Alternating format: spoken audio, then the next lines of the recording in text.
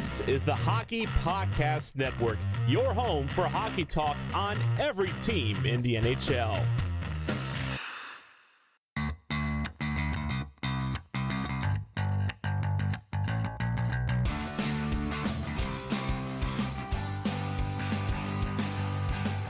Welcome to the Tip of the Iceberg podcast, brought to you by the Hockey Podcast Network. We are in full force here in Season 2 of the Tip of the Iceberg. My name is Nick Berlansky, and as always, I am joined by Nicholas J. Horwat, who is in a very festive mood, as I'm sure he's going to be all month. Horwat, how's it going, buddy?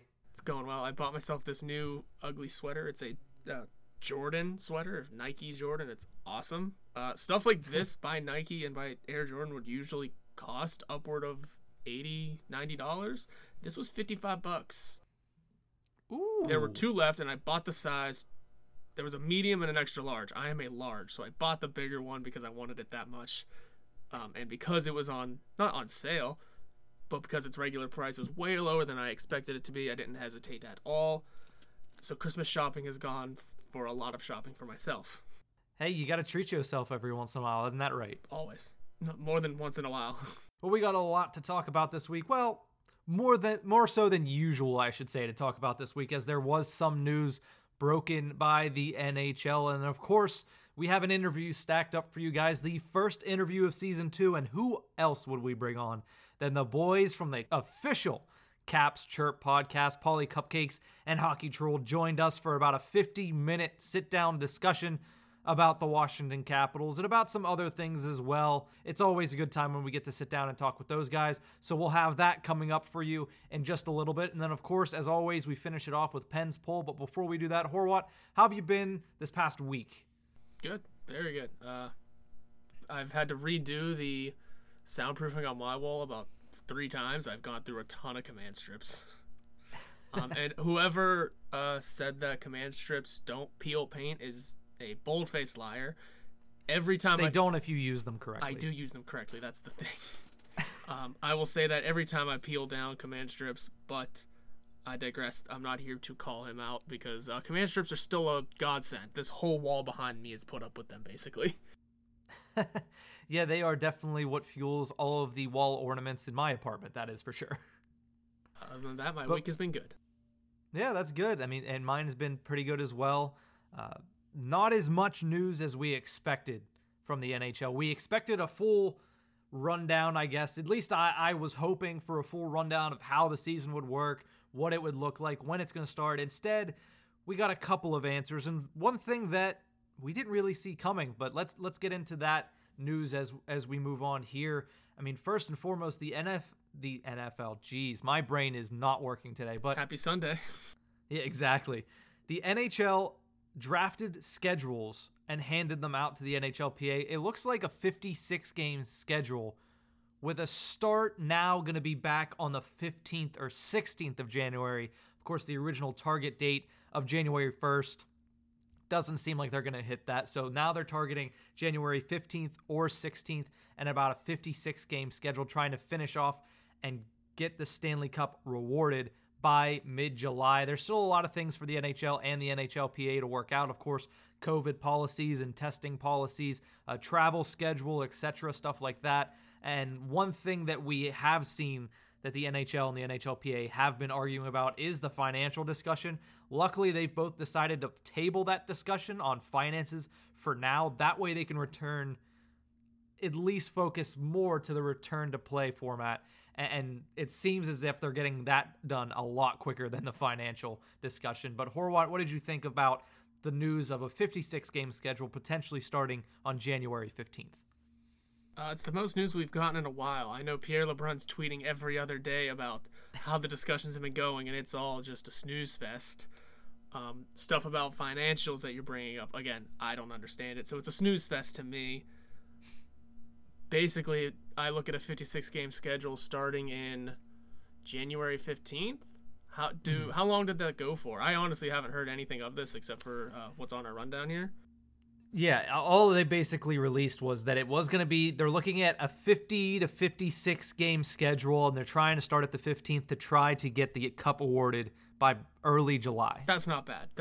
I like that because then you can go into just a short off season and then not affect a third season, which is what I preached from the beginning of this. Yeah, and that seems like what both Donald Fair and Gary Bettman, specifically Gary Bettman, who on several news outlets this week spoke about how the biggest thing that they've all agreed upon is that they don't want to harm the 2021-22 season, which is the following season coming after this current one, because as you've mentioned, and as both of us have mentioned, you have the Seattle expansion team first season, you have the new TV deal. You want that to be a full season unharmed by the COVID craziness that has been encompassing last season and now this season. So that is the one thing that he said. Yeah, you at least want that season to be played normally by terms of schedule and TV stuff. If when it comes discussion of fans and getting people into these games, that's a different discussion. But as long as it's on TV and the games are on a regular schedule, you can play kind of just like how football is, how nothing really changed. So they didn't have a preseason. Who really cares? It's football. No one watches preseason football games.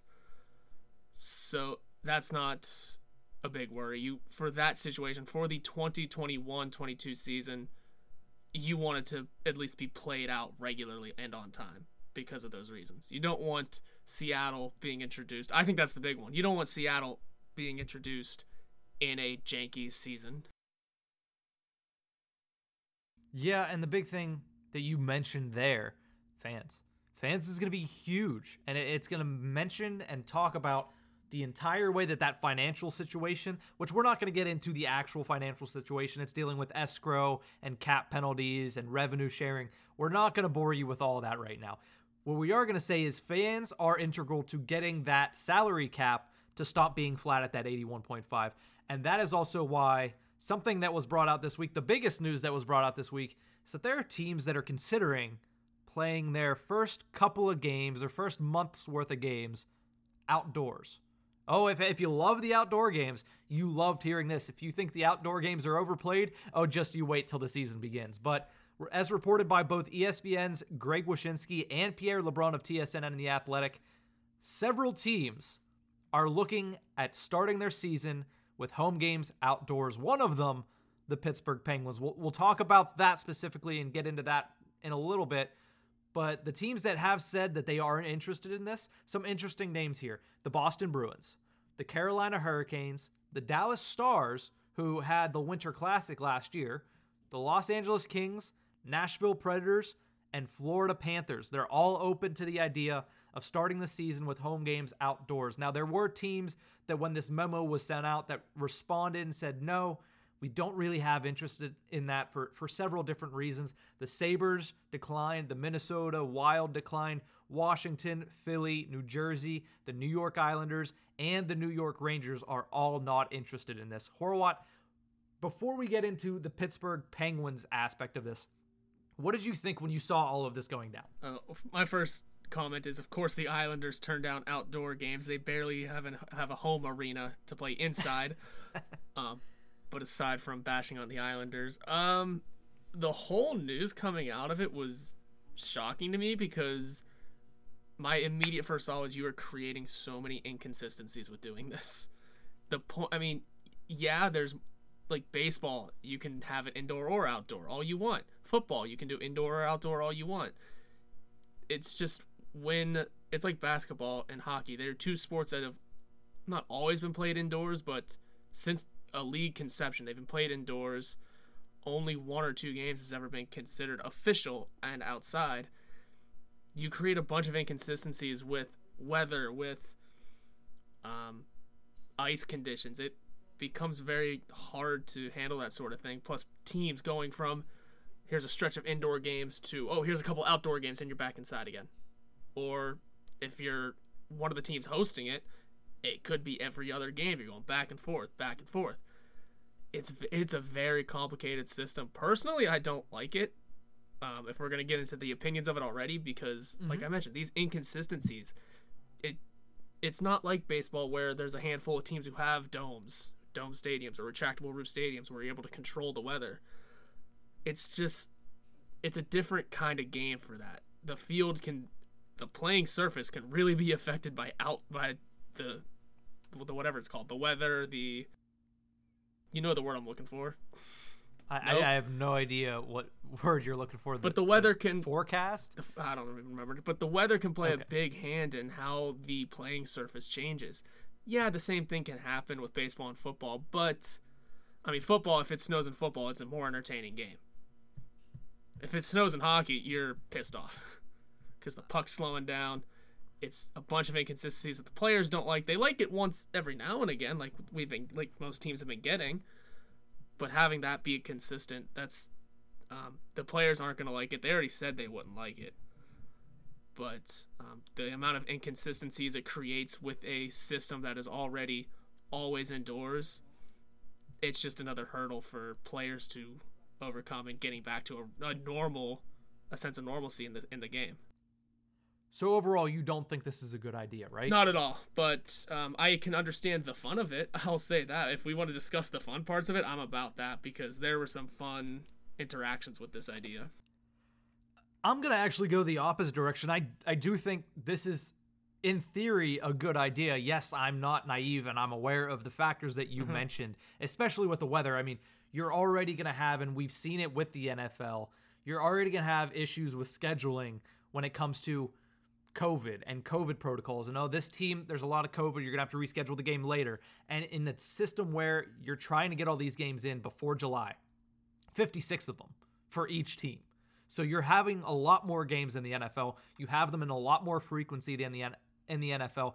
And you have kind of a running clock on the entire season this year. That's already hard enough. Now, I get what you're saying. Adding that weather aspect into it, if you have to reschedule a game because it gets too warm out, because it's raining, because of this, because of that, that just makes it 100 times harder to get the season in. I get that point, and I'm not naive to think that that's the issue. But here's the thing. They're not saying we're going to play all of our games outdoors. Right. They're not. Right. They're not saying our home schedule, we're going to play them at Heinz Field, PNC Park, Highmark Stadium, I saw, which was hilarious, but not going to happen. But they're going to say, yeah, we're going to play 5, maybe 10 games outdoors. Why? Just to cut that bottom line. Just to cut it a little bit. Because the only reason they're doing this, not to be fun, not to get eyes on, although it does do those things, the reason they're doing this is money. Oh, yeah. Isn't it always the reason that the NHL does certain things? It's money. It's why the reverse retros came out a couple weeks ago. It is why that they're discussing this. And the Pittsburgh Penguins are one of those teams that it seemed to be one of the first teams that volunteered this idea. One of the first teams that said, yes, we would love to do this idea. It's already going to be hard financially on the Pittsburgh Penguins this season because, as you mentioned earlier, there's not going to be fans in there January 15th, whenever the season starts, which right now we're looking at January 15th. There's not going to be fans in there. The only people that are going to be in there are the players, the staff, and maybe players' family. Maybe. So why wouldn't you do this? You look at Heinz Field, whenever they were allowed to have fans, which currently right now in Pennsylvania, they're not. Once December came around, that was nixed by Governor Tom Wolf. But if COVID comes around a little bit better than it was in November, before all the virus started getting worse, before November, I should say, because in November it started to get worse. Kicked off with Halloween, really. Yeah, exactly. So prior to November, if it's like it was then, you start allowing fans in the stands. Even if you get 10% capacity at Heinz Field, that probably equals 30 to 40% at PPG Paints Arena. And that's what the Penguins want to do it. So it makes sense from a standpoint like that. And they're also only playing, like I said, 5 or 10 games. You're telling me one game is okay, but you can't do it too often, yet they have the ability to do it. Yes, it's expensive, but you got to spend money to make money, and it's about the bottom line. If they make more money with these games, allowing people into the stadium than they would be spending, and it helps their bottom line, then it's a good idea. If it costs more than it's worth, like we said with the return to play in the 2020 playoffs, if it costs more than it's worth, you probably shouldn't be doing it. But if this is something they're looking at, I feel like it has to be worth more than it's going to cost them. So I think it's a good idea. So you said one reason that they would do it is for money. One thing that is holding them back, and it's exactly what you said, it might cost more than it's worth. One thing that is holding them back is also money. Because some of these stadiums and some of these states, we don't know what the regulations will be at that point. Mm-hmm. for all we know, Pennsylvania could straight up be like, even the families aren't allowed in, because the Steelers are allowed high profile, whatever it is. It's basically families. Yeah. But, that could get nixed as well. All these states could shut it down. And according to one of the articles is even the least frills event you want to host at one of these giant outdoor stadiums is going to cost $1 million to $2 million still. So if you're really not gaining any money, you're just spending money for $1 million just to get the arena or the stadium, and then to upkeep the ice, make the ice, the boards, everything, the overturn, some of the man hours that have to go into that, it could end up costing way more than what you want it to. It's a fun idea. Genuinely, it is a fun idea.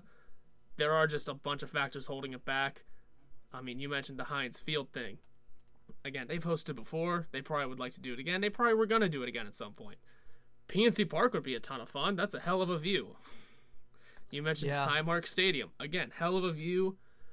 The idea of doing it outdoors is to get more people, so Highmark's immediately out. But you can do it there if no one's allowed in. It'll cost way less. They've had a semi-permanent ice rink there before, so they know it can hold it. They know they can do it. It's a great view. Again, that's just me talking about hockey games in an aesthetic point of view, which isn't what you're ever worried about, but we have a beautiful city to do that in. But depending, I mean, if it gets hockey back in one way or another, sure, go for it. Don't spend too much because every team could be fucked from it. Make sure the players are on board with the amount of inconsistencies that can come from it, and I mean, shit, make it safe. Yeah, I mean, that's going to be, project numero uno is making everything safe for the NHL and its players and the staff and everybody involved, whether that's fans or not. And yes, I get what you're saying is you can get all this together and then the state can just be like, no, there's still COVID. No, you can't have fans in the stands. Like, you're lucky we're letting you play anyway. I get that. That's why I think this is thrown out there as an idea now. On December 6th, as we're recording at, this is an idea. The NHL has probably at least 100 ideas on how they're going to return and how they're going to make money this year. Can't count anything out this year. That was one of the tropes pointed out in one of the articles is this isn't a for sure thing. It's actually very unlikely to happen anyway. But it's being a processed idea, and it's 2020. You can't count anything out. And honestly, some of the best tweets, unless you had some more to say, was some of the outdoor rinks around the area that could be offered up, and I was loving it. Yeah.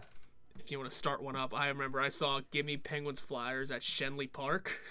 That is one you sent me, and I love that. I was about to bring that up because you sent me that one, and I about died of laughter. Oh, because they just redid the rink. I just found out they redid that tiny little skating rink down at the Oval, and it looks a little better.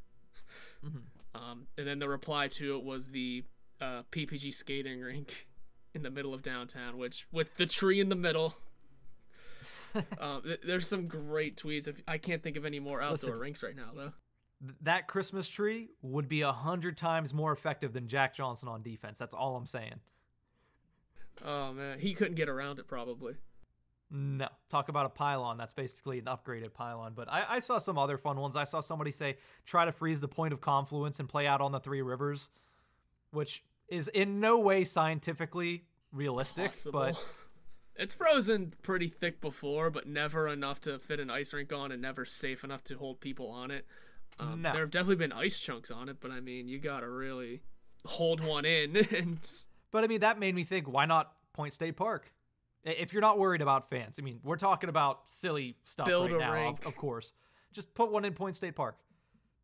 The Maple Leafs have that outdoor place to do practice at once a year. They can do there. All these Canadian teams have plenty of outdoor to work with. They can Which use that. Which is interesting because I don't think any of them either opted in or out. I don't think it's an option for them. They right don't now need the financial help. Most of them don't need that financial help. Like the Maple Leafs are fine. The Canadians are fine. I'm sure the Senators would appreciate a little financial help. Their owner's a billionaire. They're fine. In reality, they're fine. In other terms, they might not be. Edmonton's probably fine. They probably keep selling more McDavid jerseys every day than anyone cares. Gretzky jerseys every day still. Yes, most of the Canadian teams are going to be fine regardless. They don't need it. I mean, Calgary's got so many frozen lakes that they could just hold something there all season, any year. Banff, just go there. Go to the mountains. But no, all these cold climate areas, like you said, Buffalo turned it down. No shit, Buffalo turned it down. Every game would be canceled for a blizzard. Hey, it would make for very aesthetically pleasing hockey. Not really good action, but at least the surroundings would look cool. But all joking aside on the rinks that people posted that they could be playing at, if it was down between PNC Park and Heinz Field, and yes, I do remember you said you wouldn't like to see it happen, but if you had to choose between PNC Park and Heinz Field, simply for fun, Heinz Field, of course, would be the go-to choice, mainly because there's more seating available. So that ignore all of that stuff. Which would you rather see them play at from a TV viewer's perspective? I would rather see it at PNC Park because I mentioned it's hockey with aesthetic. I'm also curious to know if the Nuttings would even let that happen. Yeah, they're going to get paid. Fair, but plus, hey, that'd be the first winning team that stadium has seen. So, yeah, the first time there was a home team there that actually won more games than it lost. Oof, man, I should look that up one day. The Pirates record at PNC Park. It's definitely not a winning record, but I digress on that point. But yeah, I agree. PNC Park, it is the greatest skyline in baseball. And baseball is a sport of many beautiful skylines. You play that sport in the summertime, which helps it even more. The sunsets on the skylines. I know Baltimore's park, which is Camden Yards. I was losing it for a second. Of course, you have Yankee Stadium. You have Busch Stadium in St. Louis, the arch in the background. Baseball is a sport of skylines. And for the Pirates to be the best skyline in baseball, wouldn't it just be perfect to watch a hockey game with that in the background? It's not like Sid hasn't been on that field. He's thrown blazing fastball strikes in there on that field after the Penguins won the Stanley Cup. He has hit a home run out of there. So he has history in the ballpark. Why not actually do that? Now, I get, obviously, normal reasons. More fans fit in Heinz Field. Probably easier to get the stadium in there and the ice made in there. But it would be something to see. I mean, maybe down the road, if there's another Winter Classic, whenever we can allow humans to be 2 inches apart instead of 6 feet apart, then you do a Winter Classic, not a Stadium Series, because you need a Winter Classic to fully capture that on January 1st of, 2024. Hopefully Sid's still playing, but do it at PNC Park. That would be awesome. But of the two, I'd prefer to watch it, if I'm watching on TV, at PNC Park as well. Yeah, I mean, hell, I like watching Pirate games more than I do Steeler games sometimes, just because of that reason. Whenever it comes to looking at a view, and I mean, am I rooting for the other team for the Pirates' sake? Probably. Speaking of the Steelers, hey, they're still undefeated. Yeah, as of this recording, and this comes out on Monday, so it's a Steelers game day. Steelers versus the Washington football team, so they're still, 11-0 at this point, Yep. and they're probably going to clinch a playoff spot this week, which is the first time in 2 years that the Steelers have made the playoffs. But to close out this whole conversation about outdoor hockey and seeing these teams play outside, it'd be nice.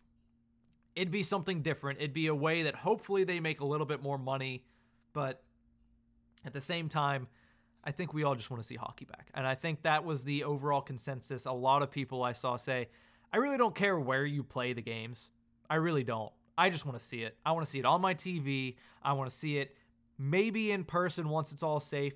But more specifically, I'd rather see it on my TV. And I'd rather see professional NHL hockey being played. And we do have some amateur hockey being played now, the NCAA. And as we'll talk about on Wednesday, the ECHL got started up with the Wheeling Nailers. So we'll discuss that on Thursday's episode, But as far as the NHL is concerned, we really don't care where you play. Just play. Play somewhere. Yeah, we want to get it started. We want to get it going. Like they mentioned, every option is being exercised. So who knows? We might see games at practice facilities for all we know.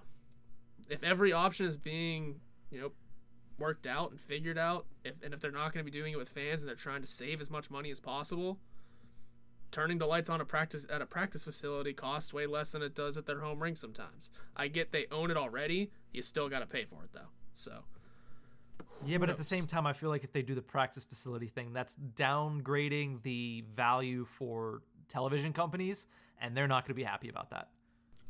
I get that, but I mean, especially with the new TV deal coming up, you don't want to anger the television networks. No, I get it. I'm sure that's, that they are in all these discussions too, because a huge chunk of their money is going toward this. But I mean, if every option is being practiced, who knows what we get? Something fun could be happening. We don't know yet. Yeah, we'll have to keep an eye out for that, but we're going to take a quick break right now. When we return, our interview with the boys from the official Caps Chirp podcast, Hockey Troll and Polly Cupcakes. This episode of The Tip of the Iceberg is brought to you by Manscaped, the best in men's below-the-belt grooming, offering precision-engineered tools for your family jewels. Got a crazy bush? I may not be a contractor, but even I know that if you trim your hedges, your tree stands taller. This is why Manscaped has redesigned the electric trimmer. Millions of balls are about to be nick-free thanks to Manscaped's new and improved Lawnmower 3.0. Featuring advanced skin-safe technology to keep your soldier polished and cut-free. If you're like me and like to handle this kind of business in the shower, the Lawnmower 3.0 is waterproof and features an LED light, so even guys as blind as I am can see what they're doing. If you are listening to me, you are one of the first people to hear about this life-changing product, and you too can experience it firsthand. Get 20% off and free shipping with the code THPN at manscaped.com. Again, that's code THPN for 20% off and free shipping at manscaped.com. Trust me, your balls will thank you. Hockey fights, lifestyle, and tales from a first-round draft bust? We have it all and more on the Hockey Podcast Network, your home for boutique hockey content and podcasts covering every team in the NHL. Welcome back to the Tip of the Iceberg podcast, brought to you by the Hockey Podcast Network. We are joined right now from the gentleman from the the official Caps Chirp podcast, repping the Washington Capitals here on the Hockey Podcast Network, the one and only Hockey Troll and Polly Cupcakes. Boys, how's it going today? It's going good, man. I didn't want to show my face because, I didn't want to make you all feel ugly. Yeah. That's all, but much appreciated. Or it could just be because I'm a douche that doesn't have a webcam. State of Hoppy actually from the Soda Pod said that is much honorable of you. So he said that I should mention that. Yeah, it's all about the honor. I guess we might as well just real quick background. This is the Hockey Podcast Network, your home for hockey talk on every team in the NHL.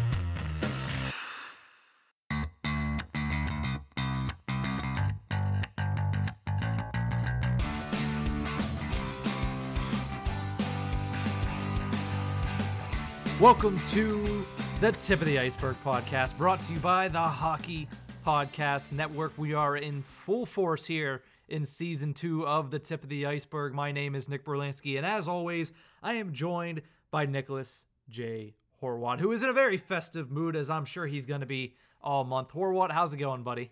It's going well. I bought myself this new ugly sweater. It's a Jordan sweater, Nike Jordan. It's awesome.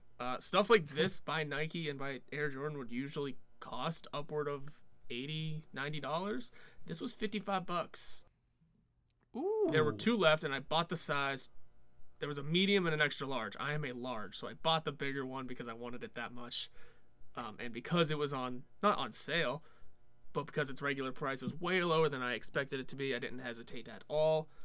So Christmas shopping has gone for a lot of shopping for myself. Hey, you got to treat yourself every once in a while, isn't that right? Always. No, more than once in a while.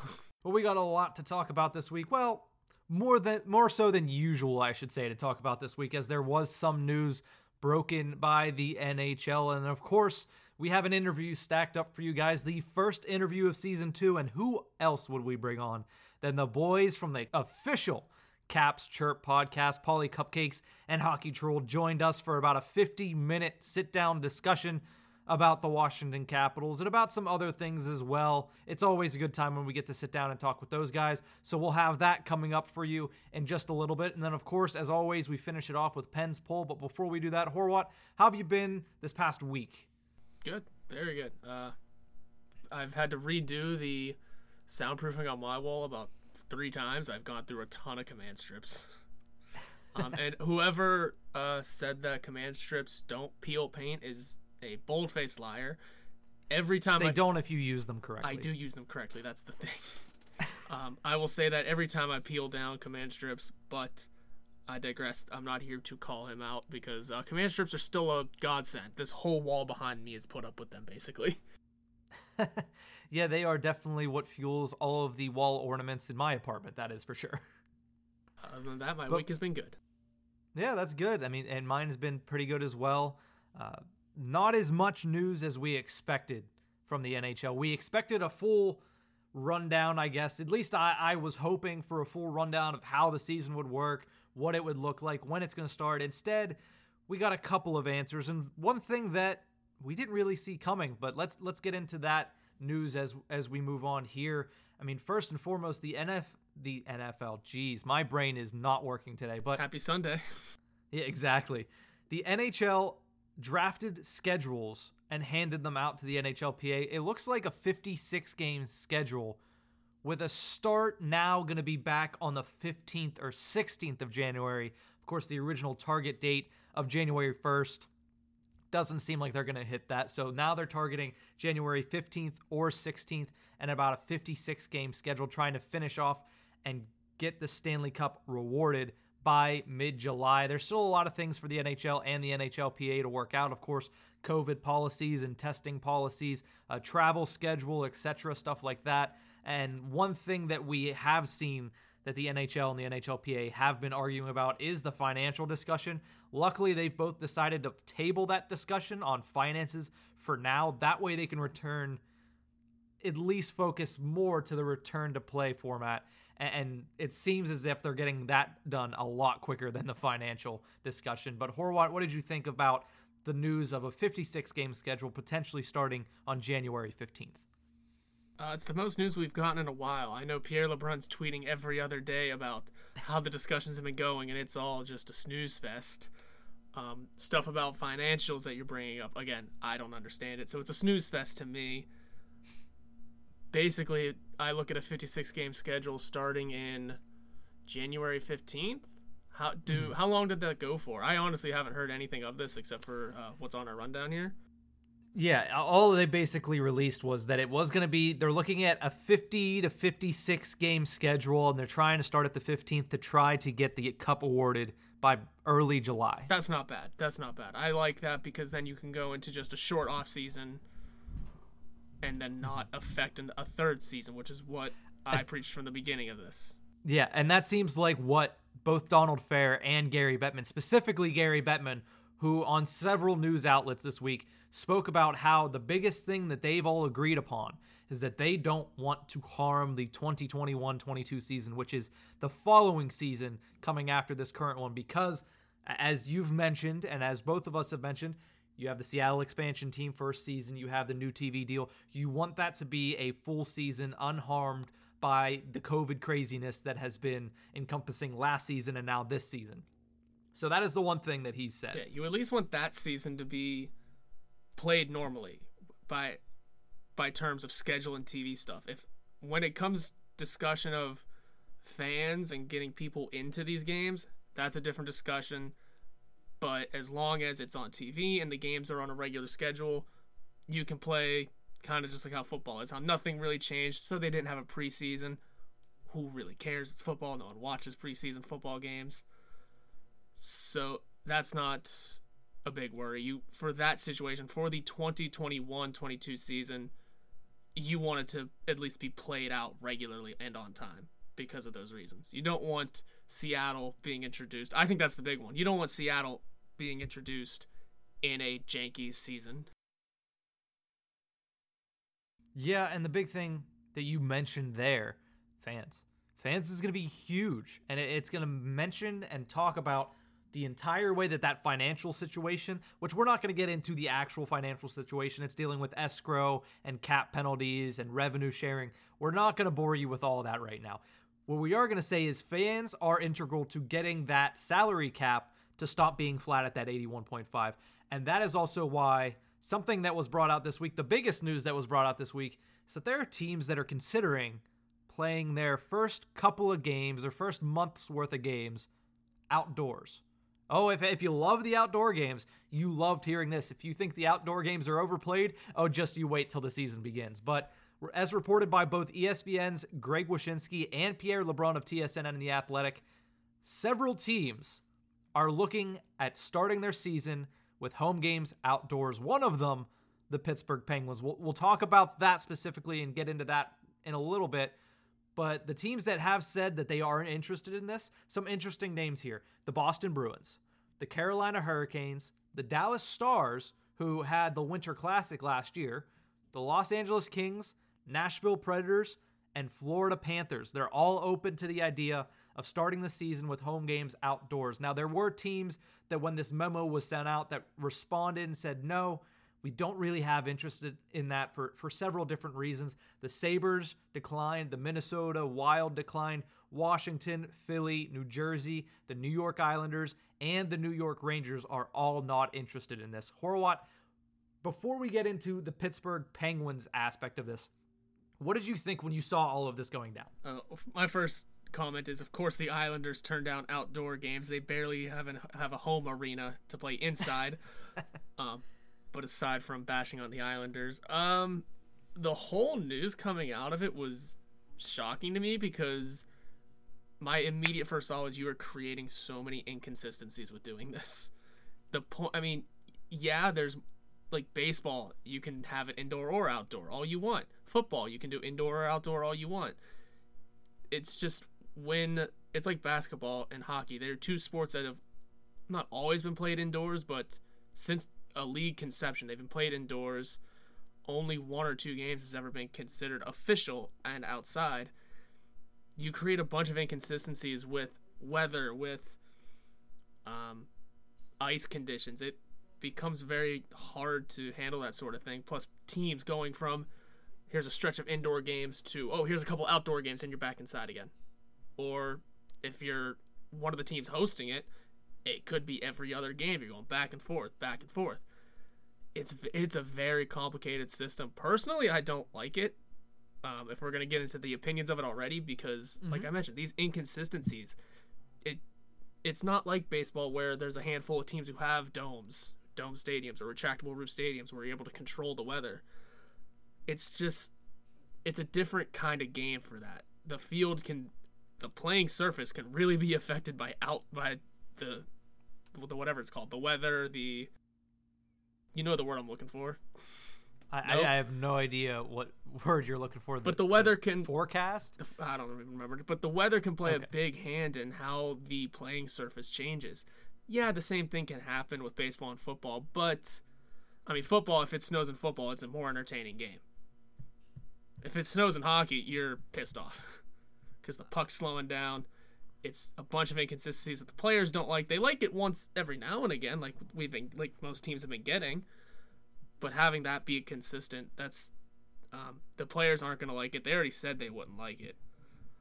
But the amount of inconsistencies it creates with a system that is already always indoors, it's just another hurdle for players to overcome and getting back to a sense of normalcy in the game. So overall, you don't think this is a good idea, right? Not at all. But I can understand the fun of it. I'll say that. If we want to discuss the fun parts of it, I'm about that because there were some fun interactions with this idea.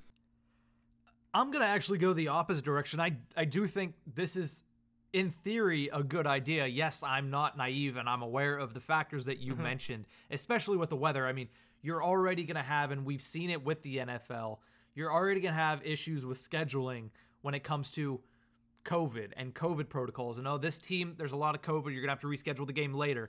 And in a system where you're trying to get all these games in before July, 56 of them for each team. So you're having a lot more games in the NFL. You have them in a lot more frequency than in the NFL, and you have kind of a running clock on the entire season this year.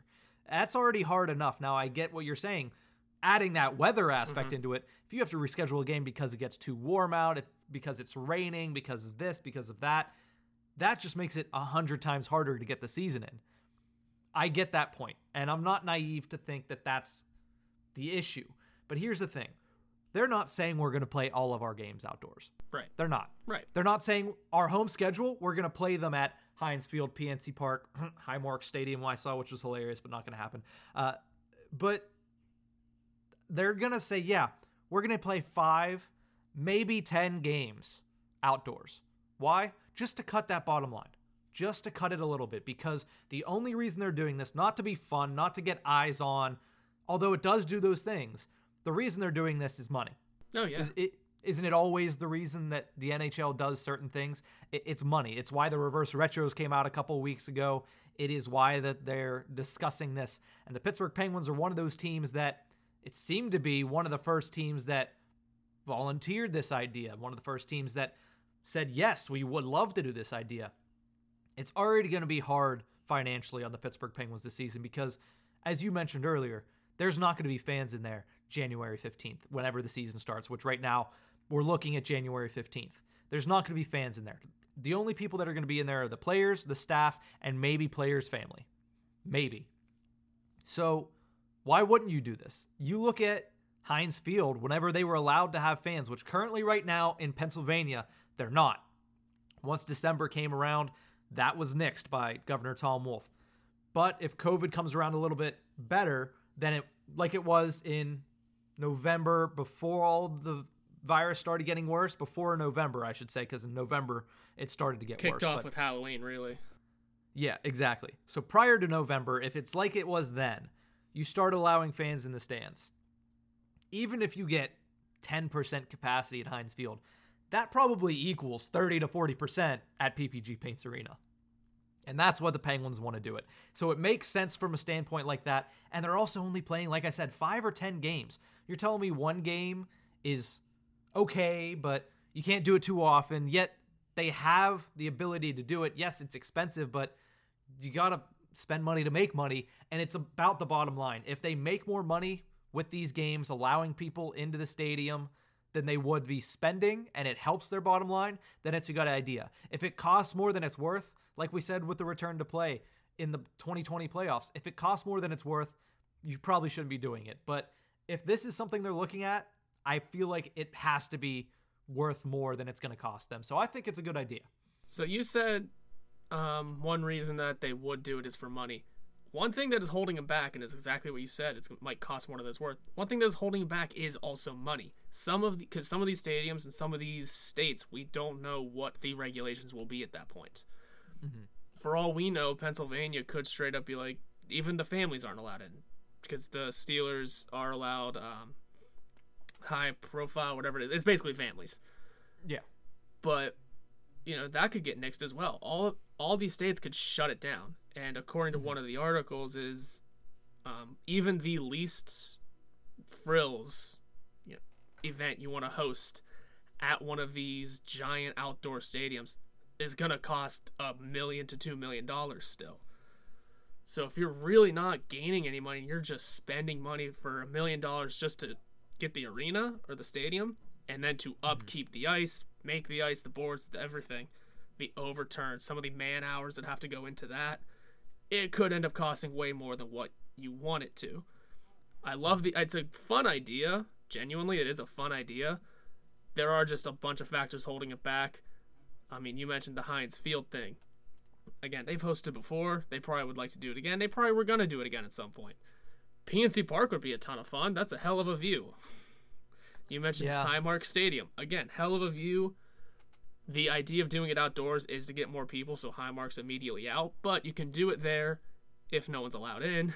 It'll cost way less.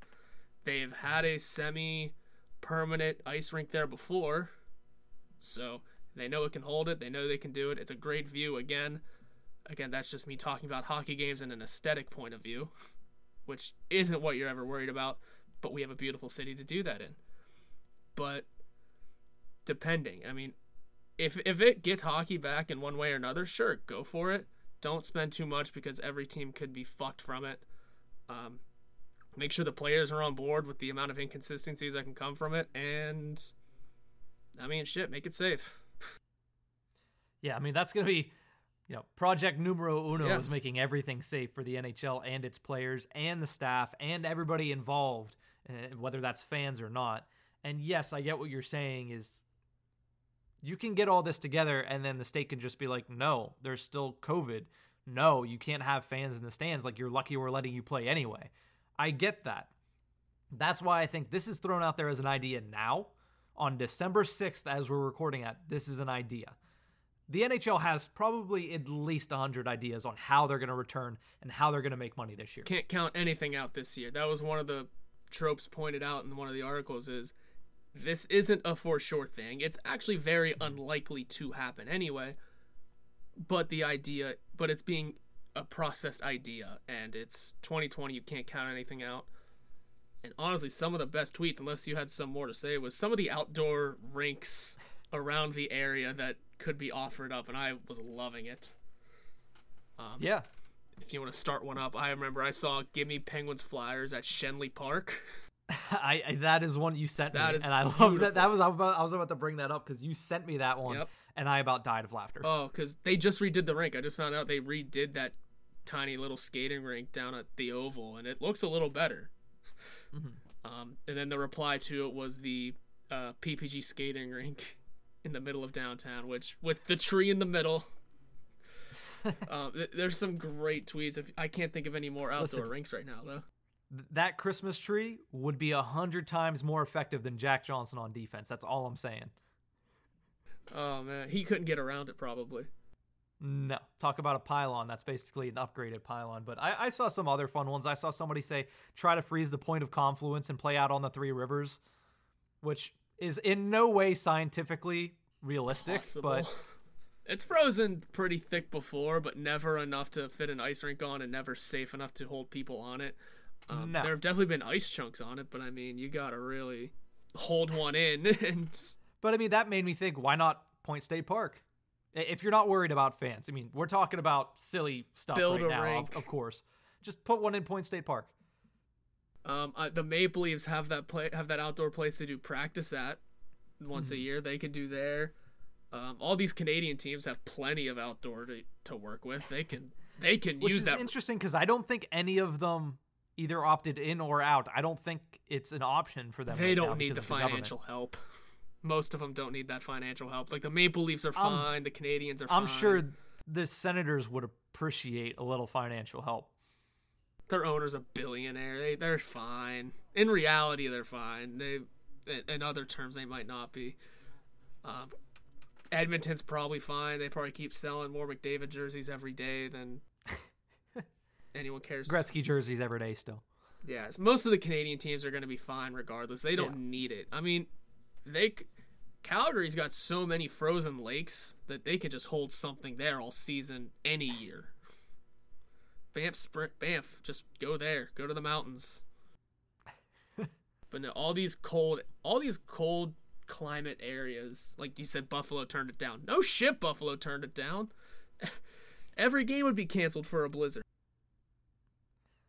Hey, it would make for very aesthetically pleasing hockey. Not really good action, but at least the surroundings would look cool. But all joking aside on the rinks that people posted that they could be playing at, if it was down between PNC Park and Heinz Field, and yes, I do remember you said you wouldn't like to see it happen, but if you had to choose between PNC Park and Heinz Field, simply for fun, Heinz Field, of course, would be the go-to choice, mainly because there's more seating available. So that, ignore all of that stuff. Which would you rather see them play at from a TV viewer's perspective? I would rather see it at PNC Park because I mentioned it's hockey with aesthetic. I'm also curious to know if the Nuttings would even let that happen. Yeah, they're gonna get paid. Fair, but and plus, hey, that'd be the first winning team that stadium has seen. So yeah, the first time there was a home team there that actually won more games than it lost. Oof, man, I should look that up one day. The Pirates record at PNC Park. It's definitely not a winning record, but I digress on that point. But yeah, I agree. PNC Park, it is the greatest skyline in baseball. And baseball is a sport of many beautiful skylines. You play that sport in the summertime, which helps it even more. The sunsets on the skylines. I know Baltimore's park, which is Camden Yards. I was losing it for a second. Of course, you have Yankee Stadium. You have Busch Stadium in St. Louis, the arch in the background. Baseball is a sport of skylines. And for the Pirates to be the best skyline in baseball, wouldn't it just be perfect to watch a hockey game with that in the background? It's not like Sid hasn't been on that field. He's thrown blazing fastball strikes in there on that field after the Penguins won the Stanley Cup. He has hit a home run out of there. So he has history in the ballpark. Why not actually do that? Now, I get, obviously, normal reasons. More fans fit in Heinz Field. Probably easier to get the stadium in there and the ice made in there. But it would be something to see. I mean, maybe down the road, if there's another Winter Classic, whenever we can allow humans to be 2 inches apart instead of 6 feet apart, then you do a Winter Classic, not a Stadium Series, because you need a Winter Classic to fully capture that on January 1st of, 2024. Hopefully Sid's still playing, but do it at PNC Park. That would be awesome. But of the two, I'd prefer to watch it, if I'm watching on TV, at PNC Park as well. Yeah, I mean, hell, I like watching Pirate games more than I do Steeler games sometimes, just because of that reason. Whenever it comes to looking at a view, and I mean, am I rooting for the other team for the Pirates' sake? Probably. Speaking of the Steelers, hey, they're still undefeated. Yeah, as of this recording, and this comes out on Monday, so it's a Steelers game day. Steelers versus the Washington football team, so they're still 11-0 at this point, Yep. And they're probably going to clinch a playoff spot this week, which is the first time in 2 years that the Steelers have made the playoffs. But to close out this whole conversation about outdoor hockey and seeing these teams play outside, it'd be nice. It'd be something different. It'd be a way that hopefully they make a little bit more money, but at the same time, I think we all just want to see hockey back. And I think that was the overall consensus. A lot of people I saw say, I really don't care where you play the games. I really don't. I just want to see it. I want to see it on my TV. I want to see it maybe in person once it's all safe. But more specifically, I'd rather see it on my TV. And I'd rather see professional NHL hockey being played. And we do have some amateur hockey being played now, the NCAA. And as we'll talk about on Wednesday, the ECHL got started up with the Wheeling Nailers. So we'll discuss that on Thursday's episode, But as far as the NHL is concerned, we really don't care where you play. Just play. Play somewhere. Yeah, we want to get it started. We want to get it going. Like they mentioned, every option is being exercised. So who knows? We might see games at practice facilities for all we know. If every option is being, worked out and figured out, if they're not going to be doing it with fans and they're trying to save as much money as possible, turning the lights on at a practice facility costs way less than it does at their home rink sometimes. I get they own it already. You still got to pay for it, though. So, yeah, but at the same time, I feel like if they do the practice facility thing, that's downgrading the value for television companies, and they're not going to be happy about that. I get that. But I mean, especially with the new TV deal coming up, you don't want to anger the television networks. No, I get it. I'm sure that's, that they are in all these discussions too, because a huge chunk of their money is going toward this. But I mean, if every option is being practiced, who knows what we get? Something fun could be happening. We don't know yet. Yeah, we'll have to keep an eye out for that, but we're going to take a quick break right now. When we return, our interview with the boys from the official Caps Chirp podcast, Hockey Troll and Polly Cupcakes.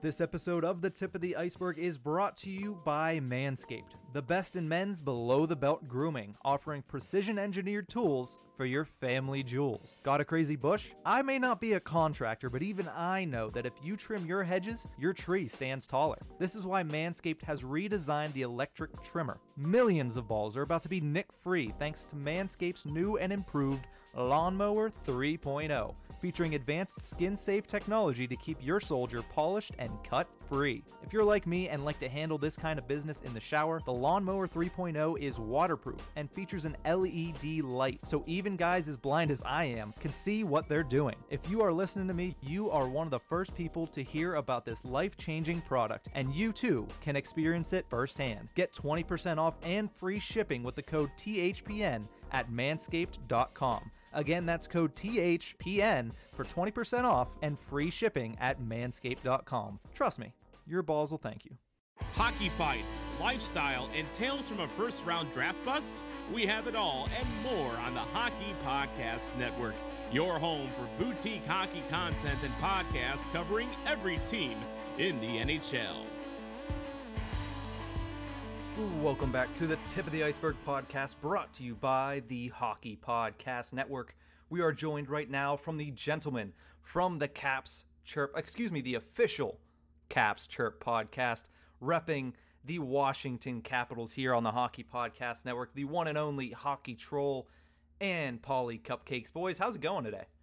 It's going good, man. I didn't want to show my face because, I didn't want to make you all feel ugly. Yeah. That's all, but much appreciated. Or it could just be because I'm a douche that doesn't have a webcam.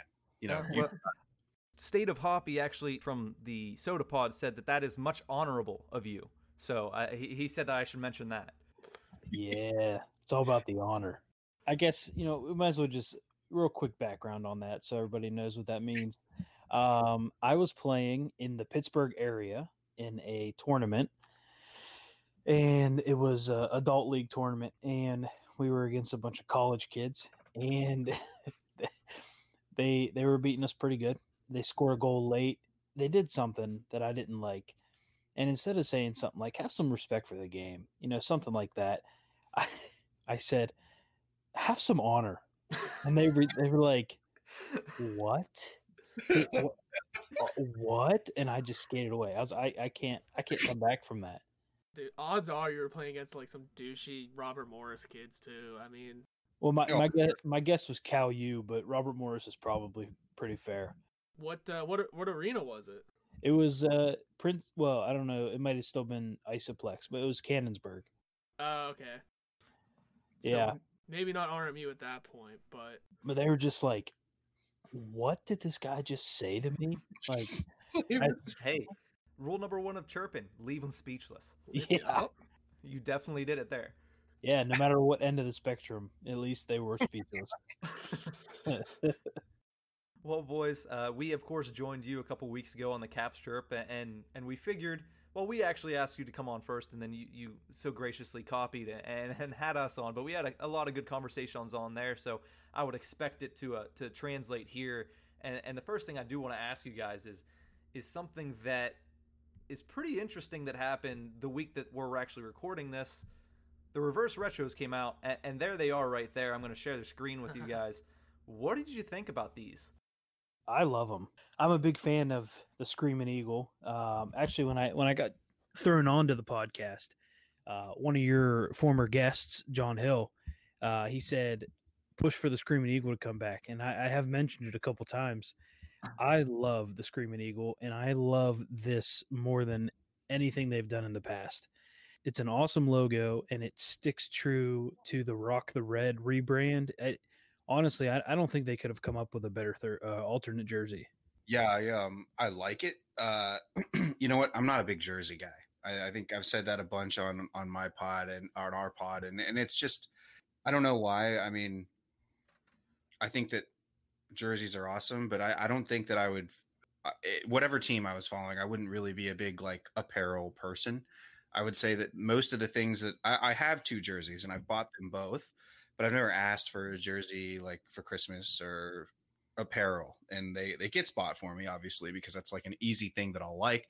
But I love these. I think that, though, I do think that the Screaming Eagle is kind of big, and it might just be the model wearing it that we've seen. because it is a lady here. So maybe if we had somebody like me or Polly's size wearing this thing, it would probably proportion it out, balloon it out a little wider. Then it might look too small, buddy. That's a good point. I didn't think about that. It does kind of command more space than the jerseys in the 90s when it comes to the logo. So hopefully with NHL size guys that it kind of, frames a little better. Yeah, that's like one thing I noticed about the whole drop is that like the logos look huge and the models are not wearing jerseys that fit them. They're all wearing 8 sizes too large. They're just showing that they have those sizes. I guess so. Well, Americans are big people, so Right. you gotta you gotta appeal to your market. The one thing I wanted to ask about it is the little striping on the bottom there that says Capitals. Is that something that was on previous jerseys? Because I don't know how much I like having that bottom striping, especially the diagonal on the bottom right there. Well, so it existed on the jerseys in the 90s. When Okay. you look to early Ovi, they didn't have that on the white jerseys, but in the 90s they had it. It was only on that blue one, right? No, I think the white had it in the 90s. Okay. Yeah, the think- guy. Well, no. Somebody you may be familiar with, a guy named, I don't know, little known Jaromir Jagr. During that era of the Screaming Eagle, there's the diagonal Capitals is there without the font, but I don't believe that it ran over to the sleeve. Like I think the sleeve was like equidistant on both sides, but you know what? No, I think I'm wrong. I think it did go all the way up. So yeah, the Jagr era of the Caps had this type of diagonal slice there. I'm looking at a poster literally right now that has Jagr on it, and I'm like, oh yeah, I guess I did have it. So For everybody that doesn't see it on the podcast, you can head over onto the Hockey Podcast Network YouTube page to see the recording of this interview on video on YouTube, and we actually have it up here, so go check that out as well. And overall, before we move on here with more of the Caps off season, do you guys give it a passing grade, failing grade, A, B, C? What do you guys rank it? I did see Tom Wilson in this with the whole get up, and that's chef's kiss A plus, obviously. So you know what? I give this an A because it truly is a throwback, and they did reverse it, and then they still kind of like blended the two greatest eras of the Capitals jerseys, right? The Kolzig times when they got swept in the finals, and then the time that they won the cup. Yeah, so ever since they rebranded to Rock the Red, I've wanted them to come out with a blue third jersey, and I'd have to say that I like this better than anything I could have imagined in the blue. I would like to, I call this an A as well. I know I like how Troll brought up St. Thomas, Willie, Pittsburgh sweetheart. But yeah, definitely an A. I love this jersey. I really do. Well, boys, thank you for that. Now all of our listeners have bleeding ears as we move forward here on this interview, but we move on anyway. Listen, we know Tom Wilson lives rent free in many Pittsburgh fans' heads. We will admit that he does. Not ours, not our heads, but there are many fans and general managers where Tom does live rent free. But we just want to know going forward, so getting into the hockey discussion, the players discussion, how excited are you guys for Justin Schultz?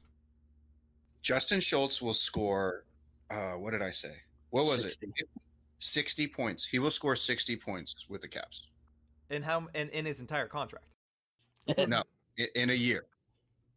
Well, this is on the basis that he is going to play an 82 game season.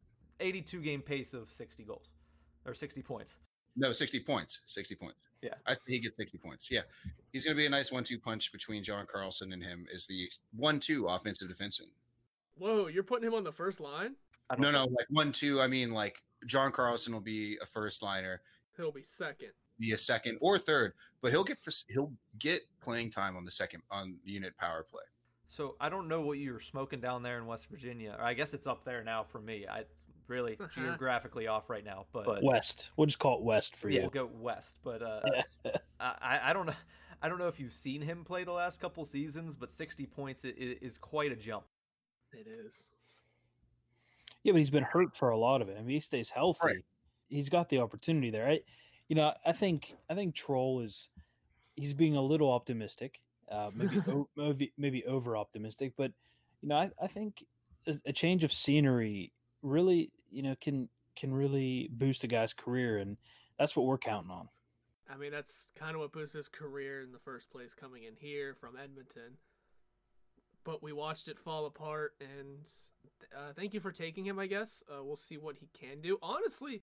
Wait, whoa. Did it fall apart, or did he get fucking buried like Sullivan loves to do?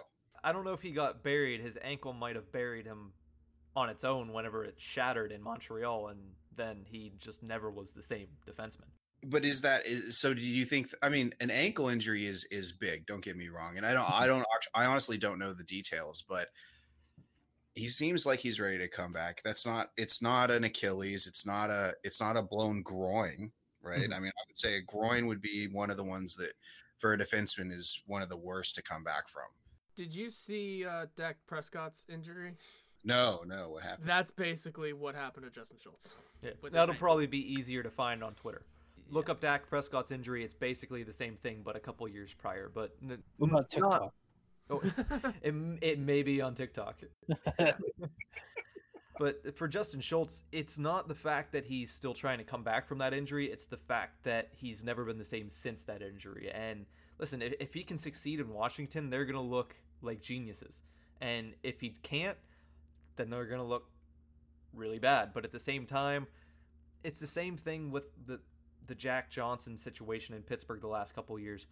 If you shelter his minutes, maybe he plays well. But the problem was, when he was on a line with Jack Johnson, he was the worst defenseman in the playoffs. So now that's a small sample size. Let me not persecute the man on a small sample size. But at the same time, it wasn't looking good for him. And there's a reason that Jim Rutherford, the second the season ended, was basically all hands on deck. Hey, we're going to say in the media as many times as we can, we're going to dig on Justin Schultz and tell him that he is not coming back. Not counting the injury, if we take that out of the situation, last time we grabbed some Pittsburgh defensemen, people thought that the Capitals were crazy, and they ended up helping, being very big parts of a cup win. So, maybe he'll be the next Niskanen or Orpik. That's very true. And who are we to judge at this point? I guess we are technically analysts, though. So to answer your question, we're excited about him. And here's the thing: it's a 2-year contract. This is not, 2 years, and I would say he's still serviceable. So he's still, at worst, a bottom 2 guy, right? Yeah, and it's not like he's aging like Orpik was. And like you mentioned, Orpik really was integral to a cup win. But when you picked up Brooks Orpik, he was definitely an aging, on his way out defenseman. I mean, I forget how long he was there, but it seemed like it was definitely just the last legs of his career, especially considering he retired. So, I mean, you definitely caught an aging Orpik. You're not catching an aging Schultz here. You're just catching a Schultz who is dying to grasp what he had. So he might work out just fine. It's just on the surface, as a Penguin fan, I gotta ask, how do you feel about getting our trash dump and taking him? So here's one thing though last thing I'll say about Justin Schultz. I know you're trying to move on and we're getting stuck, but he is an offensively talented defenseman, right? You would say that he's more along that vein. Our breakout last season, towards the end of the year, and like where we really got buried in turnovers and being hemmed in our own zone, was just shit breakouts. Okay. Having a puck moving defenseman, a defenseman who can get out of trouble possibly, or at least has the vision and ability to string out a nice pass. Maybe it's not the quintessential, up the boards and into the middle pass, but maybe you skips a guy or threads something out. I think that that's where they see the value. They want someone who can start the breakout, who can eat minutes. Maybe it's not the most. It definitely won't be the most. I'll tell you that. But someone who can start the breakout properly, because the first pass is always the most important. Anybody who's ever played hockey, anybody who's watched hockey, the first pass is always the most important when your team gains possession. So having that be, solidified on our end, along with a little bit of help on the power play, taking some minutes away from John Carlson, not having to spend all that time feeding Ovi all those apples, is I think where the management sees his potential. Fair enough. And I promise, last question about a former Pittsburgh Penguin here, because I know you guys don't like mentioning the Penguins too much, but do you guys think Daniel Sprong is going to make an impact on the team this season? And if not, where do you guys see him as far as his development with the program? I'll take this one. Because we talked about this last season about, when it happened. I think we were doing some sort of collab at one point, and either you were on our podcast or whatever, but I asked, like, what's up with this kid? Is he any good? And I know Horwat started getting real excited. I was big on him. Yeah, so it depends. I mean, you look at a player like that, and I guess I would liken him to a Vrana in skill set. Smaller, speedy, good release, kind of a finisher. So not just with skill set. Vrana had a lot of problems in Hershey. Coaches were trying to bury him. The big club, Trotz had a couple things to say, just a couple, not anything crazy, but just some things to say, like, didn't like the work ethic. Vrana came up for a 20-game stint and they got sent back down to Hershey. The Hershey head coach at the time had some real negative things to say. I can see now that Vrana's been up in the show and he's got this swag about him I don't like. It seemed a lot of like okay boomer shit, because obviously you see what Jacob Vrana is now. So I'm kind of hoping that, because it seems like the big thing that one of the larger negatives about Sprong is his attitude. Am I wrong? Yeah, that's the big thing in Pittsburgh, at least. Right. And, you guys are all just like, stick up the ass, real, no fun, just no fun to play. Crosby's probably like, all right, boys, after practice, we're going to my basement. We're going to shoot pucks in a dryer, no dances, can't go to prom, can't go out. Everybody's shooting pucks in the dryer, no alcohol. That's all we're doing is hockey. All we do is shoot pucks in a dryer. Well, you must not have seen some of the clips of their Stanley Cup parties then. Well, you can only celebrate if you win. And if you don't win, pucks in a dryer. If it's what gets us 3 cups, it's what gets us 3 cups, man. I got to start using pucks in a dryer. That's good. Rather than bag skate, it's just, all right, boys, pucks in a dryer. Pucks in a dryer. It rolls off the tongue so well. So you guys think he might be able to make an impact one day, I guess, is what you're getting at? I would not be surprised. So if somebody takes a shit, a la Jacob Vrana, and that's, it's funny because if Vrana, who has been a strong, I don't think we should sleep on him. He didn't have a great playoff, but if that's the case, I don't think that if he starts taking a shit, we're going to see somebody else come up. Now, whether that's somebody that's currently in the lineup that jumps into the top 6 role, and then Sprong comes in as a 4th or 3rd liner, and maybe that's it. Or if, hey, we got a new coach, got a new head coach, which I'm sure we'll talk about later, so I won't spoil it, but maybe he puts him right in the top 6 just to see what the kid's got. I mean, I don't know how much he's worked on his defensive game, but that was one big issue when he first got drafted. But, you're mentioning guys coming up. I mean, the Capitals, like the Penguins, it seems, are a team who have an aging core group. Ovechkin's getting older, Backstrom's getting older.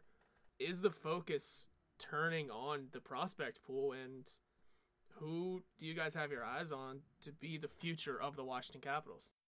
Last I checked, the Caps were the oldest team in the NHL.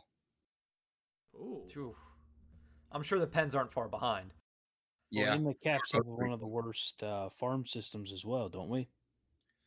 Yeah, so the Athletic has rated us the last place team in Pipeline. Really? Because we're 30th. So. Yeah, I think we're neck and neck. And what happens when you win? I mean, yeah. Three times in 3 years. That's for sure. Exactly. So, guys coming up. I mean, this Hendrix Lapierre guy, he seems good. Let's hope he's not clapped out by the time he gets to the league and takes hits from a real man. I don't know, because he seemed like he was gonna. The scouting report on him is that he was going to be top 10.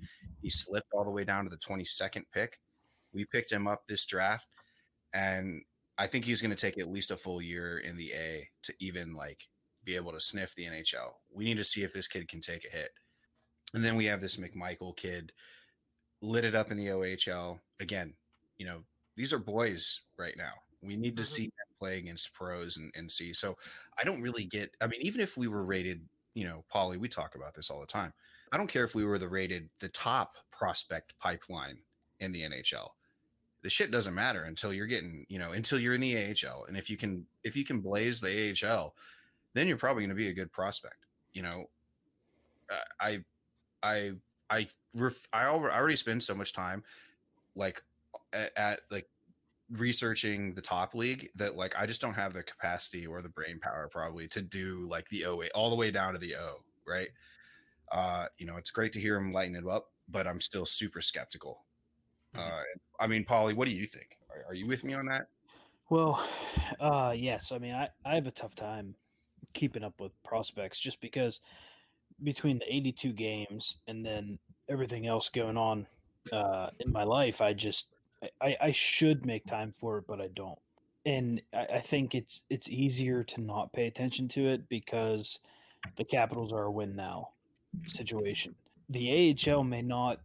Who knows what's going on with them right now? They keep changing their date. McMichael and Hendricks Lapierre are both going to spend a month in Red Deer in the Canadian. They're doing like a mini camp for the World Juniors team. So, I mean, who knows? Maybe they'll compete in World Juniors and they'll jump into the NHL right away. Other than those guys and a few young guys in Hershey, I don't think we have a whole lot coming up at this point in time. Just to end that, I mean, I think that not to mention they are all expendable in NHL, like proven talent. Like, for instance, if we need if John Carlson goes down again in the playoffs this year and we need to bargain for a top 3 defenseman, we will. And we'll probably sell the farm for it.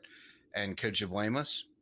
No, not at all. I mean, and that's exactly what Jim Rutherford does in Pittsburgh. So it makes complete sense that these two teams are kind of neck and neck as far as their development are, and low in prospect rankings and high in age, but also they had that success in the latter part of the last decade. So it all kind of ties together. And as you mentioned a little bit earlier, this year's team is going to have a little bit of a newer flavor in Washington because they brought in Peter Laviolette.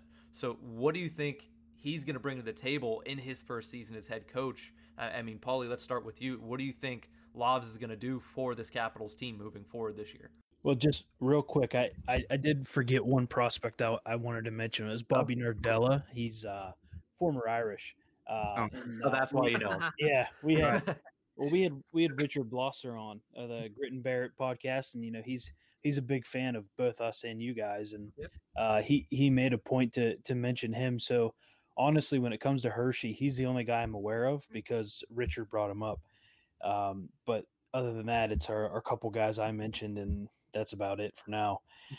Hershey's a pretty old team, but when it comes to Laviolette, we're a little partial to him because we've mentioned we live in Wheeling, so he coached the Wheeling Nailers back in the 90s, and the fact that he has coached, I think, 3 NHL teams as a head coach, and each team he's taken them all to the Cup. And I think with the way the Capitals are being managed and the fact that they've brought him in, management's looking at his past and thinking that he is going to take them on a run within the very near future. And so I think with Laviolette, we can expect immediate success, and I think he is just going to try to harness the talent he has and not try to come and change things, but really just come in and find the strengths of the team and try to tweak things. I don't think he's going to be a big mover and shaker.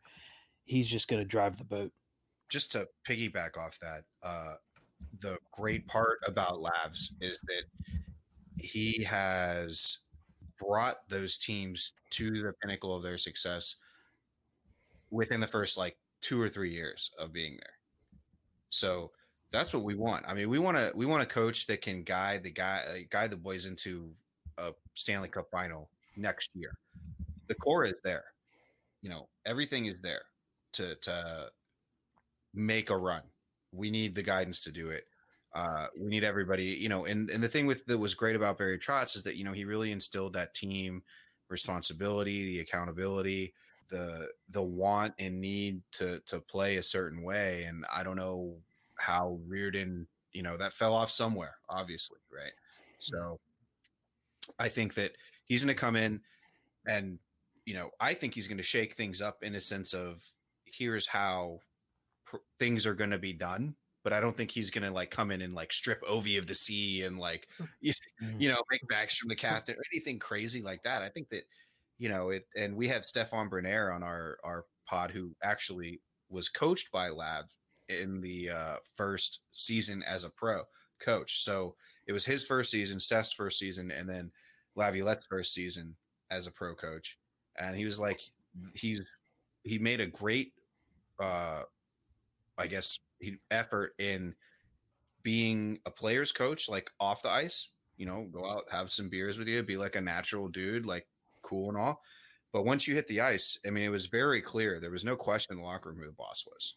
And that's the type of guy that we need in DC. We need somebody that everybody respects because you're in a locker room full of legends, right? Just like, you know, unfortunately, Pittsburgh, you know, got a lot of players there that are probably heading into the Hall of Fame. Same with us in DC. Yeah. So we need a guy who can kind of relate to them on a human level, but also be like, yo, Ovi, just 5% more on that back check. That's all I need, and have him do it. Right. And it seems like that's what you guys need with Trotz, and it seems like that's what you guys are needing with Laviolette here is just kind of bring in the legend coach to go with the legend players, right? Yeah, definitely. Yeah, exactly. Yeah, and you know, with Ovi being 35, that quick success is what we need, and so that's why I think Laviolette was the guy, and ultimately. Yeah, and he should be a guy that really helps getting in there.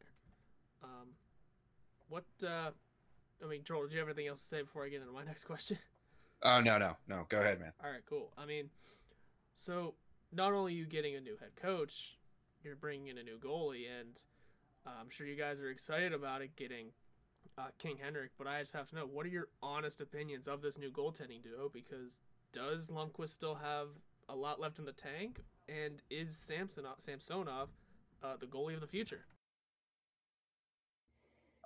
Well, I would say Sammy is the goalie of the future. That's how it's been written, you know. What's the phrase, Paulie? As it's written or something. Oh, so let it be written, so let it be done. Right. And so that's from the Ten Commandments. I thought it was from a movie, so that's where I'm at. Yeah, Pharaoh always said the movie Ten Commandments. Yeah, the movie Ten Commandments. Yeah, that's where I saw it. Yeah, like the 1950s movie. Anyway, so you know, we knew this was going to happen. You know, it sucks to see Holtby leave. He's a legend in his own right. And it even sucks even more to see the wage that he commanded in the free agent market.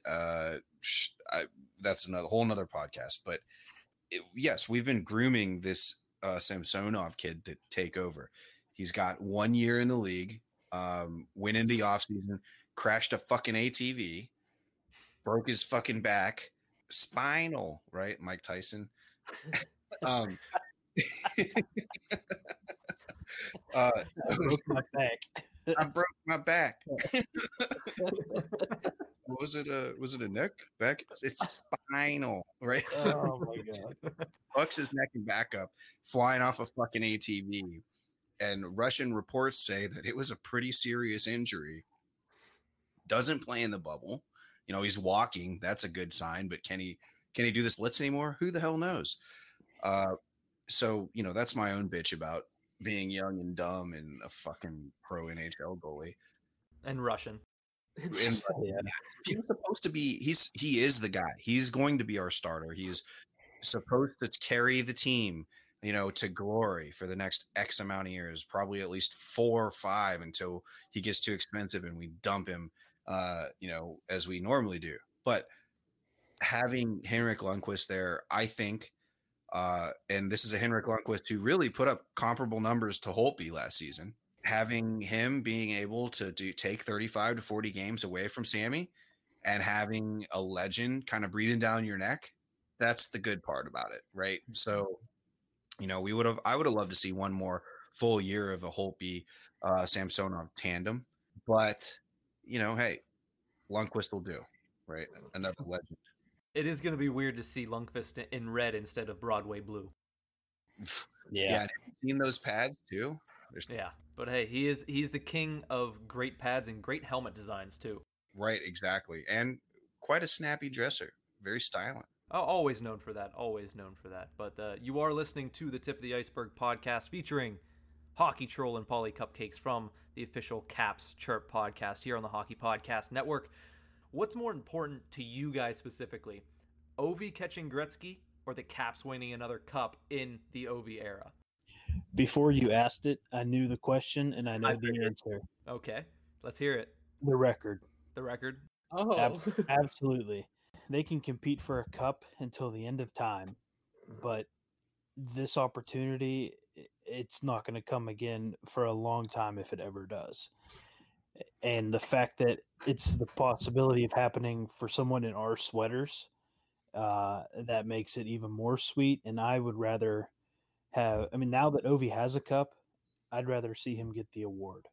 It's shitty, but I gotta fucking agree. I mean, Berlansky, we had a podcast, a 1v1, if you will, on Patreon. Is it still on our Patreon there? Yes, it is. So for $1, you can hear Berlansky and I duke it out and me handily win who is going to be more historically important, Ovechkin or Crosby. And we do kind of brush up on, we brush across this subject. Basically like what Paulie said, you're not going to have this opportunity again. I don't even think McDavid will, or Draisaitl. I don't think that they'll come close to it. Just the amount of just consistency that that Ovi has exhibited here is unbeatable. So I would say if I were to choose between them, if you were like, look, you can have one or the other, another cup or the record, I would choose the record. Gretzky on his own is unparalleled because he was able to do both. He was able to get the records and able to stack up cups with the Edmonton Oilers, but still, Ovechkin breaking that record, holding that record specifically for the most goals, which is the best thing you can do in this sport, right? That's what everybody wants to do. They want to score goals. So to be able to break that specific record in a Capitals jersey, it does something for the franchise for long after he's gone. And that's why I feel like a lot of people, and it doesn't make you a bad fan for saying I'd rather see him break the record than, like, it doesn't make anybody even close to less than a stellar fan. If anything, that makes you a smarter fan, wanting to see that for the future of your franchise. So I tend to agree, even though, man, the feeling of winning a cup, which of course you guys know, and a lot of other people know, that feeling of winning a Stanley Cup, just something about the city. But I can only imagine the different type of feel that it's going to be now that I live down in this area. Once he starts getting close, and especially because I'm going to be working in DC, the atmosphere of this city is going to be like once he gets to that record. Yeah, and the Stanley Cup is amazing, and winning it has to just feel so, just like a dream come true. But someone does that every year, and all the highlights I've seen of Gretzky lifting the cup in an Oilers jersey doesn't seem nearly as iconic as him in LA when he broke the record. Like that moment of him breaking that record, that surpasses any of his Edmonton Oiler Cup pictures or videos, because someone does that every year. Mm-hmm. And this would, it's just such a unique thing that it surpasses anything else he could do in his career. And you can even make the argument that with Gretzky, he won those cups because he had a phenomenal team with him too. Sure. Yeah. It wasn't just him. But Gretzky, breaking the record, Ovechkin breaking the record, that's something he is, for the most part, doing. They're doing it on their own. Yeah. I mean, yeah, you need good, playmakers to get the puck to you, but who holds that record? Right. You don't see Wayne Gretzky. Well, a lot of these assists are from Mark Messier, Jari Kurri. No, you just see Wayne Gretzky. If Ovechkin gets up there, you're not going to see Ovechkin. with Nick Backstrom and Mike Green. all of his merry men. Mike Green. Mike Green, yeah. You know, and You're just going to see that name. all those people helped you, but the Right. one consistent thing is you touched every single one of those pucks. Exactly. That is the common denominator. Yeah, and that's what, and that's the whole, for me, goals are the hardest thing to do in hockey statistically, right? They award 2 assists per goal. So, and being the last person to touch it before it goes into the net, I mean, that's a feat in itself, being the goal scorer that Ovechkin is. And I mean, it's not like I think that what's gonna be, if he does, and I hope he does break the record, I think that what people are gonna notice him for is that he did it through sheer will and power. There are a ton of great goal scorers in the league. One that comes to mind, Jaromir Jagr. Okay, he's incredible goal scorer. He was a great goal scorer because he could possess the puck, body guys out, and had just incredible hands and a good release, right? So like he was all over the ice scoring. And people just detract from Ovechkin's, stuff by saying, hey, he's only sitting on the left dot, and that's the only reason that he's successful. But everybody knows he's doing it. And to catch a one-timer, I mean, all of those people have never been fed a 5-mile-an-hour pass and tried to clap a one-timer top corner. If you've ever tried that on skates, it's one of the hardest things to do in hockey. The fact that he can connect with that and snipe it top corner is incredible with, at 100 miles an hour at some point. The way that he does it, I just think that's, him being one of the last, like a dying breed of power forward archetypes is going to be kind of I don't know. I'm gushing. It's going to be impressive in today's NHL. You know what I mean? And he's heading into contract year as of right now too, which is, I'm sure, weighing over you guys just a little bit. Now, there's probably no doubt that he's going to re-sign with the Capitals. The question is going to be, what does the contract look like? Have you guys kind of dove into that rabbit hole at all, or is it kind of a next year problem after he puts up another 20, 30 goals? They've tabled talks until training camp. None of this has been verified by the club. 10 million was the number that was floating around by the club. It made it to the Ovechkin camp and was not immediately, but within 3 weeks denied for 13 million a year for the term of around 5 is what we're hearing. And how do you say no? He's the best. He is unequivocally the best goal scorer in the league for the past decade. You can't that is unarguable. Say what you will about Connor McDavid, because that's what he wanted. That's who he's modeling after. He's like, I want Connor McDavid money. You think Connor McDavid's the best forward in the league? That's wrong. I'm the best forward in the league. And he's fucking right. I mean, what do you think, Paulie? I mean, he's still getting close to 50 goals a year. So if I were him, I'd say, who else is consistently scoring as much as me? And I want to make that much money. And the answer would be no one is scoring what he is scoring. So pay him what he wants. And we also just talked about what it would mean for him to break Gretzky's record in your uniform. How much is that worth to you? Yeah, that's a very good point. And old Teddy Leonsis,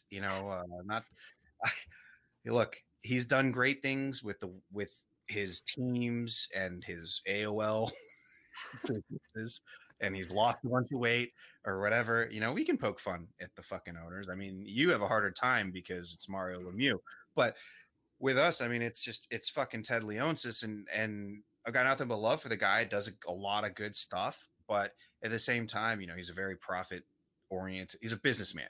That's why I let fucking Barry Trotz go. The guy who just won you a cup literally the year after he won the fucking cup. He said, no, we have a contract. This is business. You have to leave if you want more money. And he did it in a good guy way. He could have really made the Caps could have made a fuss about Barry Trotz leaving because he was still technically under contract, but he wanted more money. So we just let him go peacefully. Honestly, we could have been like, well, you have to, whatever that means. But old Teddy. I mean, sorry, I got off on a tangent. I was about to say that seems like it still bothers you a couple years later. Oh yeah, absolutely. I would have loved to see Trotz retire a cap. I think that the handshake between Todd Reardon and Barry Trotz at the end of last season, when the Islanders fucking beat us, said it all. Reardon couldn't even look his old bench boss in the face. Just shook his hand and walked off the ice. I don't even remember the original question. We were discussing Ovechkin and his possible future contract, which $13 million. Yeah, that's hard to say no to. Me being a cynic and a Penguin fan is just gonna say, man, that's a lot of money for an old man. Right. Yeah. I'm gonna leave it at that because you can't say no to it.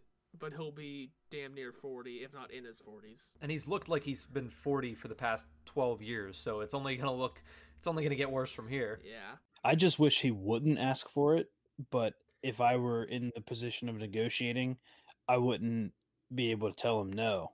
I would just hope that he would be easy on me and show mercy. Right. And you know what? That's perfect, because if Ovechkin was born 1,000 years ago, we would be throwing him women, food, money, treasures, just so he wouldn't fucking kill us all. Because he's just that type of like freak that he's just like, I will take whatever I want, in barbaric terms, if laws would let me. I mean, who's going to come stop me?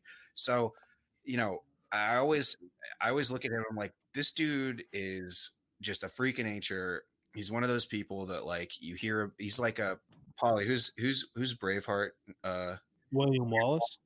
Yeah.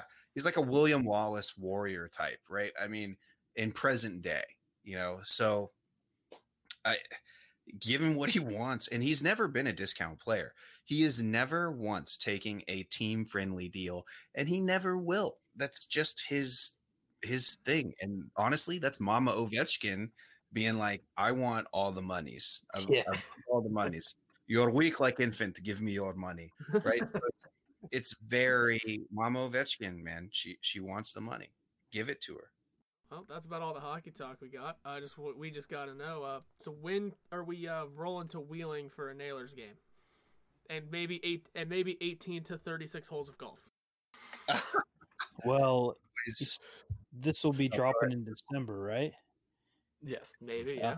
So maybe around the time this drops, because apparently the ECHL, as of mid-November, they're supposed to play in December, even though the AHL isn't going to play. So, except for like a handful of teams that just today is the day we record this might be canceling their seasons, but they're all like the Canadian teams. Yeah, it's like the North Division, but doesn't include Wheeling, so it doesn't bother us. Yeah.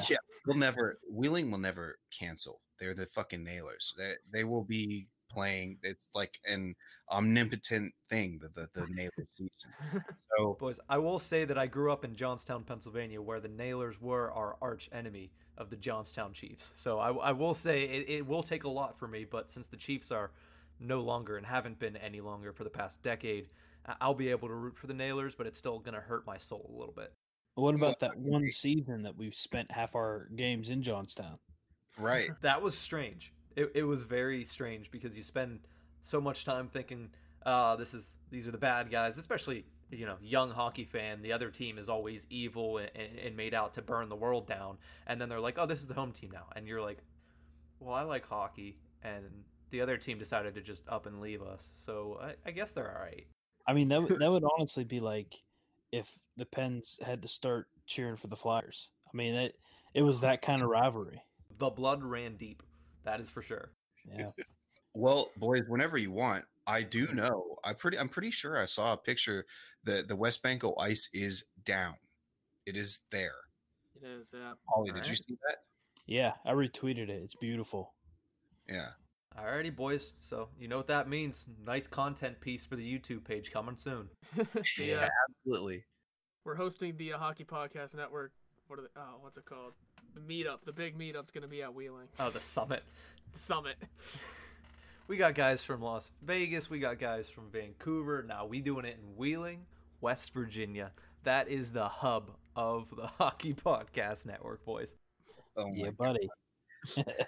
Someone get in contact with the casino. They'll host it. There you go. Oh yeah, we'll be pulling some strings. We'll strong arm some people into an incredible deal of like we'll just rent out an entire floor of the hotel and just trash it. Thank you guys so much for joining us. Of course, it's always a great time talking to you guys here on the Tip of the Iceberg. Always primo content. So before we go, let our listeners know where they can find you guys. And I know this is coming out a couple weeks from the day we're recording this, but let us know what's coming up for you guys on the Caps Chirp podcast. I really don't know what's coming up. I've been very lax on the scheduling. I'm sure that we'll start rolling with some punches. Obviously, you're going to get the good Caps content, and you can follow us at Caps Chirp on Instagram, Twitter, TikTok, and Facebook now. And then I guess I'll just kick it over. Oh, and you can find me at Hockey Trollin with an I-N on Facebook, Instagram, and Twitter. And I'll kick it over to Snack Time over there. He's starting to go viral probably with some of his shit. So I'm Paulie Cupcakes, and you can find me on Twitter, Instagram, and TikTok at Cupcake Paulie. I post videos of me eating food. So that's Snack Time started off as a segment on the podcast, and I have moved it into the real world. But in terms of coming up, we'll probably just start doing some other interviews with hosts, and we may try to get a few former pros that are recurrent guests. So that's what we got on deck.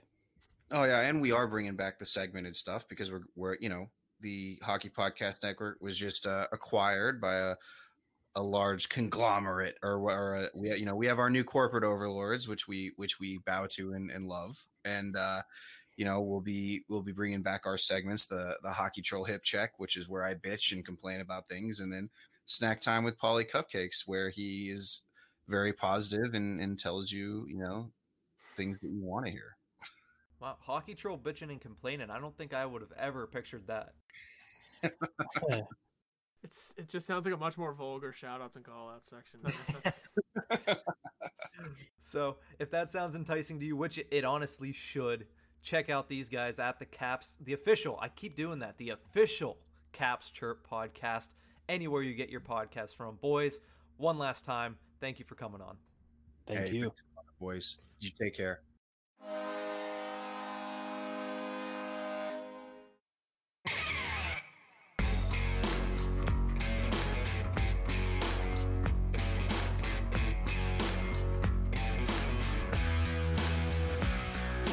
Hello and welcome. My name is Brad Lieb. I am a former professional hockey player, and this is the Life After Hockey podcast. This is the place where I'll be interviewing former players and exploring their life after hockey journeys, including their successes, challenges, and the causes that they are passionate about. So please join me on the Hockey Podcast Network every Saturday for new episodes, and follow me on Twitter at Brad M. Lieb for all my podcast updates. And until then, keep going and enjoy your life.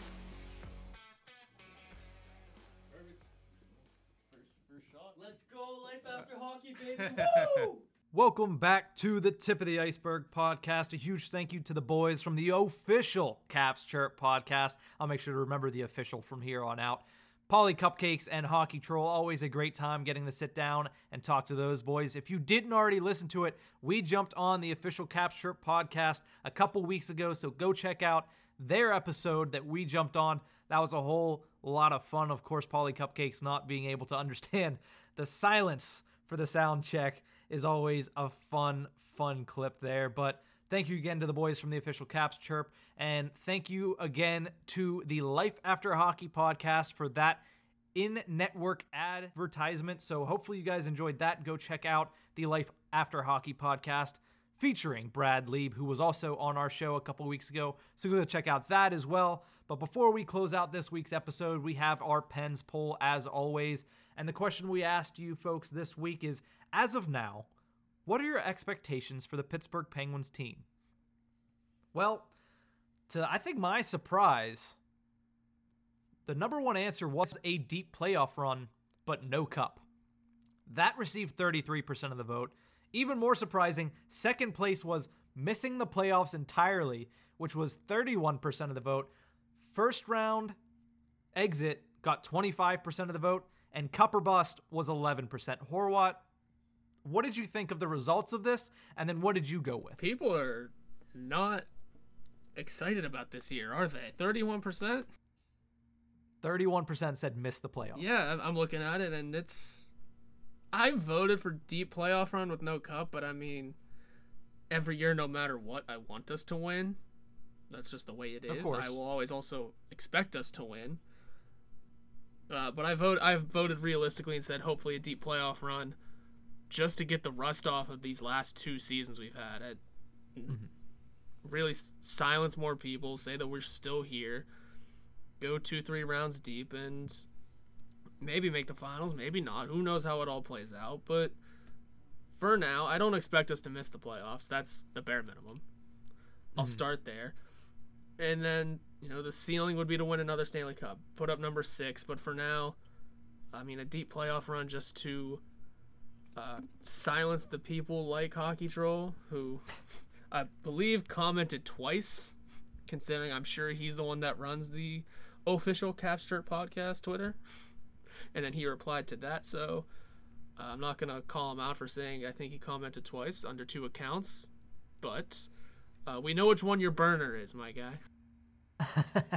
That is for sure. And realistically, the way I look at this is it's expectations. So yes, they can exceed my expectations, and yes, they cannot meet my expectations like they did in the 2020 Stanley Cup playoffs. But I personally voted for first round exit because that's what I expect them to do. I don't think they're going to miss the playoffs.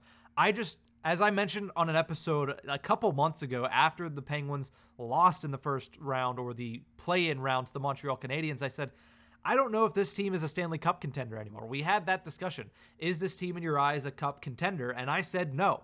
They need to prove me wrong. And right now, my expectations for this team is, yes, I think they're a playoff team. I don't think Sidney Crosby is going to allow this team to not be a playoff team for the rest of his career. So I fully expect them to be a playoff team. They could be a high seed in the playoffs after the regular season. I can see that happening, but right now, it's been a long time since the Penguins have won a playoff round. My expectations are that they probably don't do it again because of how good the Eastern Conference, if it even is conferences, how weird this season's going to be and how good the teams that are in the default Eastern Conference on a usual season are going to be this year. They can exceed my expectations. I definitely expect that. I was between deep playoff run and first round exit. And against me, I probably should have worded it a little differently, as in making the playoffs and then a deep playoff run, but I digress on that point. But yeah, do I think they could win a Stanley Cup? I think it's possible. I think it's more likely that they go deep into the playoffs and don't, but right now my expectations for them is a first round exit. That's fair, and that's how I had to look at that's how I had to look at this question. It wasn't so much what do you want them to do, it's what are your honest expectations. I mean, really, I'm sure all the players' expectations is that they're good enough to win a Stanley Cup, and that's what they expect from themselves. There's no reason why we can't say the same thing. If they're the ones on the ice and they're the ones saying it, us pundits, if you will, can have the same opinion of them. So yeah, I expect them to also compete for a Stanley Cup, but I'll lower my expectations and say a deep playoff run will suffice because we need to silence a few people and then take it on after that. Continue to build a better team in the coming years, adding more youth depth, focusing on the younger players, hoping Malkin and Crosby and Letang can grow old gracefully, and hope there's no huge learning curve with a new goalie in there. There's all kind of things we need to work out. I think this season's going to be a interesting work out the kinks sort of year because it's a transition year for Crosby and Malkin, if you will, by way of they're getting older. Jari's now a starter. Our defense is what's happening exactly. So it's going to be a weird working out the kinks sort of year, and all you can do is just hope it works out perfectly okay and the kinks are worked out fast. Yeah, and that's what we think on it. Both of us, of course, gave our opinions. But one other thing I wanted to talk about here is what the listeners think. I mean, if you look at it in this certain way, 56% of our voters don't think they're going to make it to the second round. They don't expect them to be a team in the second round of the playoffs. That is a very negative way to look at this Pittsburgh Penguins team. And yes, I'm included in that, but I am surprised that the number is so high that 56% don't believe they're going to make it into the second round. Does that surprise you, Horwat? No, I don't think. No. I mean, I'm not surprised by anything Penguin fans say or by what the critics say regarding this team anymore, because we saw it last year. Mm-hmm. They were counting us out already, and the critics have been counting us out forever now, and that's just nothing to be shocked about. And plus, sometimes our fans get very self-loathing. We can be a couple of them sometimes, so no, I'm not surprised that some people are not expecting us to do all that great. Yeah, and before we go, because that wraps up our Pens poll, apparently a lot of Pens Twitter and a lot of our followers and our listeners are very down on the Pittsburgh Penguins heading into the next season. But before we go, I wanted to get your interest on one thing that came across my phone here a couple minutes ago, and it's not hockey related. I already know what it is. I think Megan sent me the same exact thing. Floyd Mayweather Jr. announces he's going to fight YouTube star Logan Paul in a boxing exhibition scheduled for February 2021. Horwat, what are your thoughts on Floyd Money Mayweather versus Logan Paul? Which one is this? Which Paul brother is this? I don't know. I don't know if Logan is the one that just knocked out Nate Robinson or if Jake is the one that just knocked out Nate Robinson. I really can't. I don't know the difference between the two. I don't care. I know they both are YouTube stars and they both are trying to box. And the one took a video of a dead body. Let's get it straight. That one should not be doing anything in public again. And I think that's the one we're discussing here. Jake is the other one who just knocked out Nate Robinson. And by the way, Nate Robinson, you made yourself look fucking silly, my guy. And of course, there is a hockey twist on all of this whenever Evander Kane wants to fight him next. And there's a whole other discussion that we don't need to get into because I kind of don't want to. If we want to talk about it next episode, we can. If nothing else really happens, for now, because it'll still be news then, I'm sure. But this one, Logan against Money Mayweather, I don't know. I don't. On the bright side, I guarantee you, Logan Paul's going to look bad. If Floyd really cares to fight him, he's going to look bad. See, because both Paul brothers boxed. I'm trying to remember which one boxed who. Which one boxed KSI? I don't remember, okay. Dude. I watch UFC. I don't watch boxing, especially ex-YouTubers against, YouTubers or low-level boxers. I'd prefer to watch UFC where it's not all a gimmick. Right. I think this whole celebrity boxing thing kind of kicked off with Logan, the one we're discussing, and KSI, another YouTuber, when they went 3 matches, I think. So, if anything, Logan's at least got a little more experience. And one of the lower card matches for that first one was his brother Jake against someone. I don't know. I don't pay attention to boxing. I don't pay attention to these two assholes. If anything, I rooted for Mayweather against McGregor, so it looks like I'm doing the same against Logan Paul here. And if Jake Paul wants to continue to shout his mouth off against Evander Kane, Evander Kane will at least put up more of a fight than Nate Robinson did, who came in looking like a running back. Did you watch that fight at all, by the way? I did see that fight, and no, Nate Robinson did not look good. There was a lot of clutching involved in the Nate Robinson game plan, but I don't know if Evander Kane would necessarily do better. There is a stark difference between a hockey fight and a boxing match. Yes. Not to say that Evander Kane is not tough, but it's a lot easier when you're a great skater and you know you're a superior skater to somebody else in a hockey fight. Plus, you're clutching and grabbing a jersey and you can protect yourself.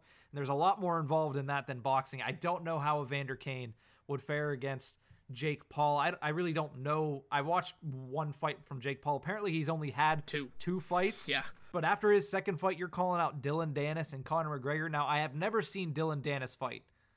I cannot speak to Dylan Dennis, but if you're calling out the notorious Conor McGregor, you're going to get your ass beat. Oh, that'd be Conor is about to kick the shit out of Dustin Poirier in a couple weeks. And Dustin Poirier is no joke. That's going to be a good fight. I still think Conor's going to come out guns a-blazing and beat the crap out of him because Conor wants that belt that Khabib has now forfeited. But I don't think listen, you've won 2 fights. Don't call out one of the best fighters of the past decade. My question with the Jake Paul Conor McGregor thing is, where would this fight happen? Is it UFC rules or is it boxing rules? Because it would have to be boxing. Right. So that's right the there, only way it would be fair. Conor's track record with boxing is not good. Yes, it is. He went 10 rounds with Mayweather. Yeah, but at what lot? I think he would have, if he kept trying to do UFC fighting throughout the whole first 3 or 4 rounds, if I remember correctly. He couldn't get out of the rhythm.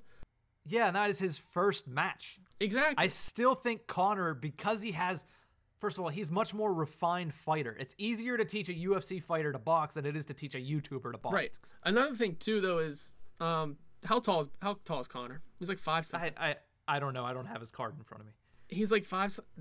Jake Paul is fighting small guys. Nate Robinson's 5'7". Jake Paul's 6'1". He's taller than me. He can just reach. He can just do that little brother thing where you just hold his head. If you're pulling up McGregor's height, that's all I need.